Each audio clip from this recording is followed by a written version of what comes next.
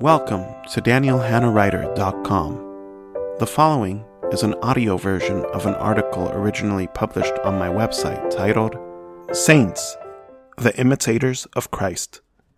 One year during my church's annual festival, I was in the team giving the church tour presentation, and afterward, as usual, one visitor, a Protestant in his early 20s, came up and asked me a question. He began by saying, "Who's that?" angrily holding the booklet that visitors received when they entered the festival, like the book was something loathsome. He was referring to the icon that was on the cover. It was an icon of the patron saint after whom our church was named. So I answered him that it was the saint after whom this church building was named. Then he asked me if this saint was in the Bible. I said no. He paused, seemingly to think. But from multiple experiences of this same sort, I knew his answer was rehearsed already. And already I saw sweat falling on his temples. Then he said, "I thought this was a Christian church." I replied, "Yes, it is." He said, "So why do you have a picture of this?" And he had difficulty pronouncing the name of the saint. I replied again that this saint was the person after whom our church building was named, and that this saint had happened to die as a martyr for Christ. The conversation then went into dogma and sacraments and faith and salvation. I'm sure many of you know the type of conversation I'm describing. Maybe you've had a similar conversation yourselves. Yet what I want to focus on is that there is such a misunderstanding of the saints in the West, in both Protestant and Apostolic churches, that this topic usually devolves into emotionalism when touched upon. There is a right way to view the saints, yet that view is often lacking. But if we go back into our Christian past and seek to understand what saints are and their meaning in the light of Christ, then the result is that all of us will grow to be like Christ. The character of Christ.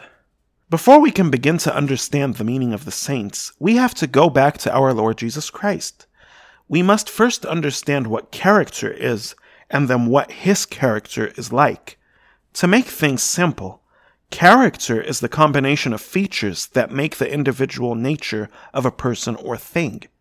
These features include 1. Values, or what one holds important. 2. Priorities, or the ordering of one's values from most important to least important, and which allows us to act. 3. Confidence, or what one has full trust in. And 4. Actions, or what one does. Since Christ became human, he has a human character built on this combination of features. The Gospels make the values, priorities, confidence, and actions of our Lord Jesus Christ clear to us. Our Lord's mission was to save humanity. That was his main priority. He did this by giving us a model of how to live our lives and selflessly dying for us and rising from the dead. These were some of his actions which broke the hold and power of sin over us. He had confidence in his Father and in the scriptures that he inspired. He was the fulfillment of God's promises and plan of salvation for humanity. The result was that he created a community of believers who no longer were held by the power of sin and lived in the way God intended for humans to live, reflecting his love out of their own freedom by imitating Christ. This does not mean that they did not occasionally sin as all of us do, but that they were no longer defined by it because of the work of Christ. This is a simple sketch, but it briefly shows Christ's character. If we contemplate on our Lord Jesus Christ's character and come near to him, then he becomes a model for us. But should we model our lives on his? Isn't it enough to simply believe that he did this for us and that we be true to ourselves? Actually, no. We should model our lives on his. To begin with, believing in Christ does not mean only believing that he died on the cross for us. That is historical fact. Rather, believing in Christ means believing that his way of life and teachings, which are his example, is the one that you should take up into your own life. This can only be done through imitation, but that imitation must be done out of love. Humans are highly imitative creatures.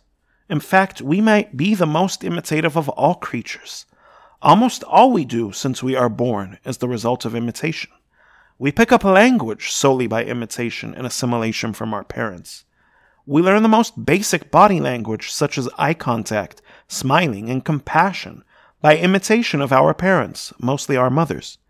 This happens unconsciously. We imitate continually, but most of all, we imitate what we love. The ones we first love are our parents. Thus, most of us are like our parents in significant ways. For example, if our parents love learning and model that for us at a young age, then we love it too. If our parents have certain hobbies, such as working on cars or gardening, then we love those too. If our parents are easily angered, then we are too.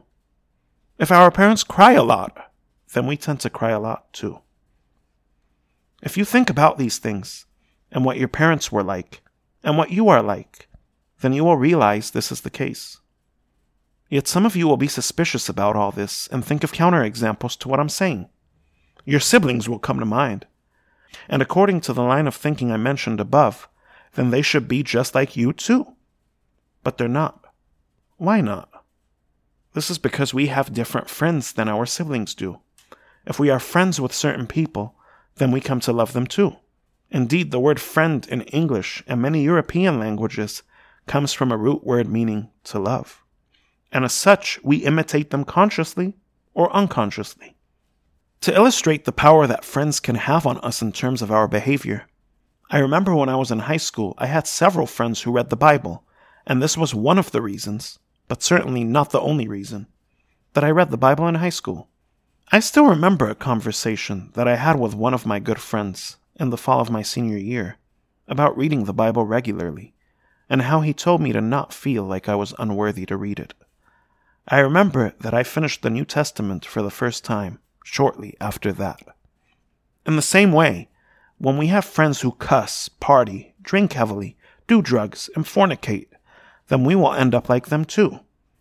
If you go through these things yourself, think about when and where you first started these vices, and you'll find that your friends or family were there. We imitate what we love, and this happens unconsciously for the most part, and it leads to a transformation of who we are. In the same way, Christ as a human becomes a model for us to imitate. When we look at the characters of saints and consider the character of Christ, then you'll find that Christ appears in them, and sometimes in a very clear way that is almost uncanny. This is by design, because the saints have Christ living in them through the Holy Spirit. To give an example, we can go back to the martyrdom of St. Polycarp of Smyrna. He was persecuted for being a Christian. He was betrayed by some in his own family to the Roman officials. He spent his time praying before being taken to trial. He said, "May God's will be done." And he courageously kept his faith to the end. You may be sensing Christ in these few details, and that is because it is the Spirit of Christ living in him that worked in him to bear witness to Christ, even by his death, just like Christ did himself. If you read the actual martyrdom of Polycarp, you'll see that there are more similarities. This is because the early Christians were well aware of the fact that Christ was truly living in them, and as such, his works and pattern of life would be evident in theirs too, especially in the martyrs, because their death was in the likeness of Christ's life and death. At the end of the martyrdom account, the Jews who were present asked the magistrate not to hand over the body of Polycarp, quote, "or else they may abandon the crucified one and begin to worship this man," end quote. And the author of the martyrdom adds, "who even watched when we were about to take the body from the fire." The writer of the martyrdom then explains, quote, "They did not know that we will never be able either to abandon the Christ who suffered the salvation of the whole world, of those who are saved, the blameless on behalf of sinners, or to worship anyone else. For we worship this one, who is the Son of God, but the martyrs we love as disciples and imitators of the Lord, as they deserve on account of their matchless devotion to their own King and Teacher. May we also become their partners and fellow disciples." From the Holmes translation of the Martyrdom of Polycarp, chapter 17, sections 2 through 3. That is, we can see the work of Christ clearly in the martyrs. To make this clear, let me give an image. Imagine you have a glow-in-the-dark toy, and you bring it near a light source and let it remain in the presence of that light source. When that toy goes into the darkness, then it glows like the light it received from the light source. The light is not its own, but it bears the light of the main source. If we keep that toy in the darkness, then the toy's light will disappear, and it will become indistinguishable in the darkness, along with everything else hidden in the darkness. It will no longer have an identity of its own. But if the toy comes back regularly to the light source, then it will continue to glow. The saints, including we who are devoted to Christ, are the glow-in-the-dark toys. The light source is Christ. The darkness is the world devoid of Christ. Going back to Him are the combined activities of prayer, confession, and the sacraments through which we receive the grace of Christ. The martyrs and saints could do the type of courageous actions described above, because it was Christ who was working in them that allowed them to stand firm like this. This came about through the Holy Spirit whom Christ sent and who proceeds from the Father. The Holy Spirit takes of what is Christ's and gives it to us. In his letters on the Holy Spirit, St. Athanasius describes this reality saying, "Do not sadden the Holy Spirit in whom you have been sealed for the day of redemption. Indeed, this anointing is the breath of the Son, so that whoever has the Spirit can say, 'We are the good odor of Christ.' The seal makes an imprint of the Son, so that whoever has been sealed has the form of Christ. As the Apostle says, 'My little children, with whom I am again in travail until Christ is formed in you.'" From Letters to Serapion on the Holy Spirit, Second Letter, Section 12. Imitating Christ versus idolizing Christ. When we see the character and work of Christ in the various saints, it is because it is His light and His Spirit living in the saints. It truly is His work, but it manifests itself in individuals from different languages and nations. And even though the saints have died, their light has not stopped shining because it was not their light to begin with, but the light of Christ. And since Christ is God, that light can never stop shining because He lives forever. They bear witness to Him in life and death, so that we can have a precedent for what it looks like to live like Christ and to reflect His light and work in our own lives. Yet many people approach Christ like an idol, but this is gravely mistaken, because an idol is a representation, not the reality, and it is usually a projection of something going on inside of us. We give the idol our own forms, but in Christ, we receive His form. But those who idolize Christ turn Him into a teacher who wants us to have our most successful lives now. This is not Christ, but an image that people have created for themselves and projected it onto Christ. Christ Himself rejects that way of thinking because He is the humanized God. If God became human, then now He is clearly imitable. And if He is, and this is what it can be, then His purpose is to live in all of us.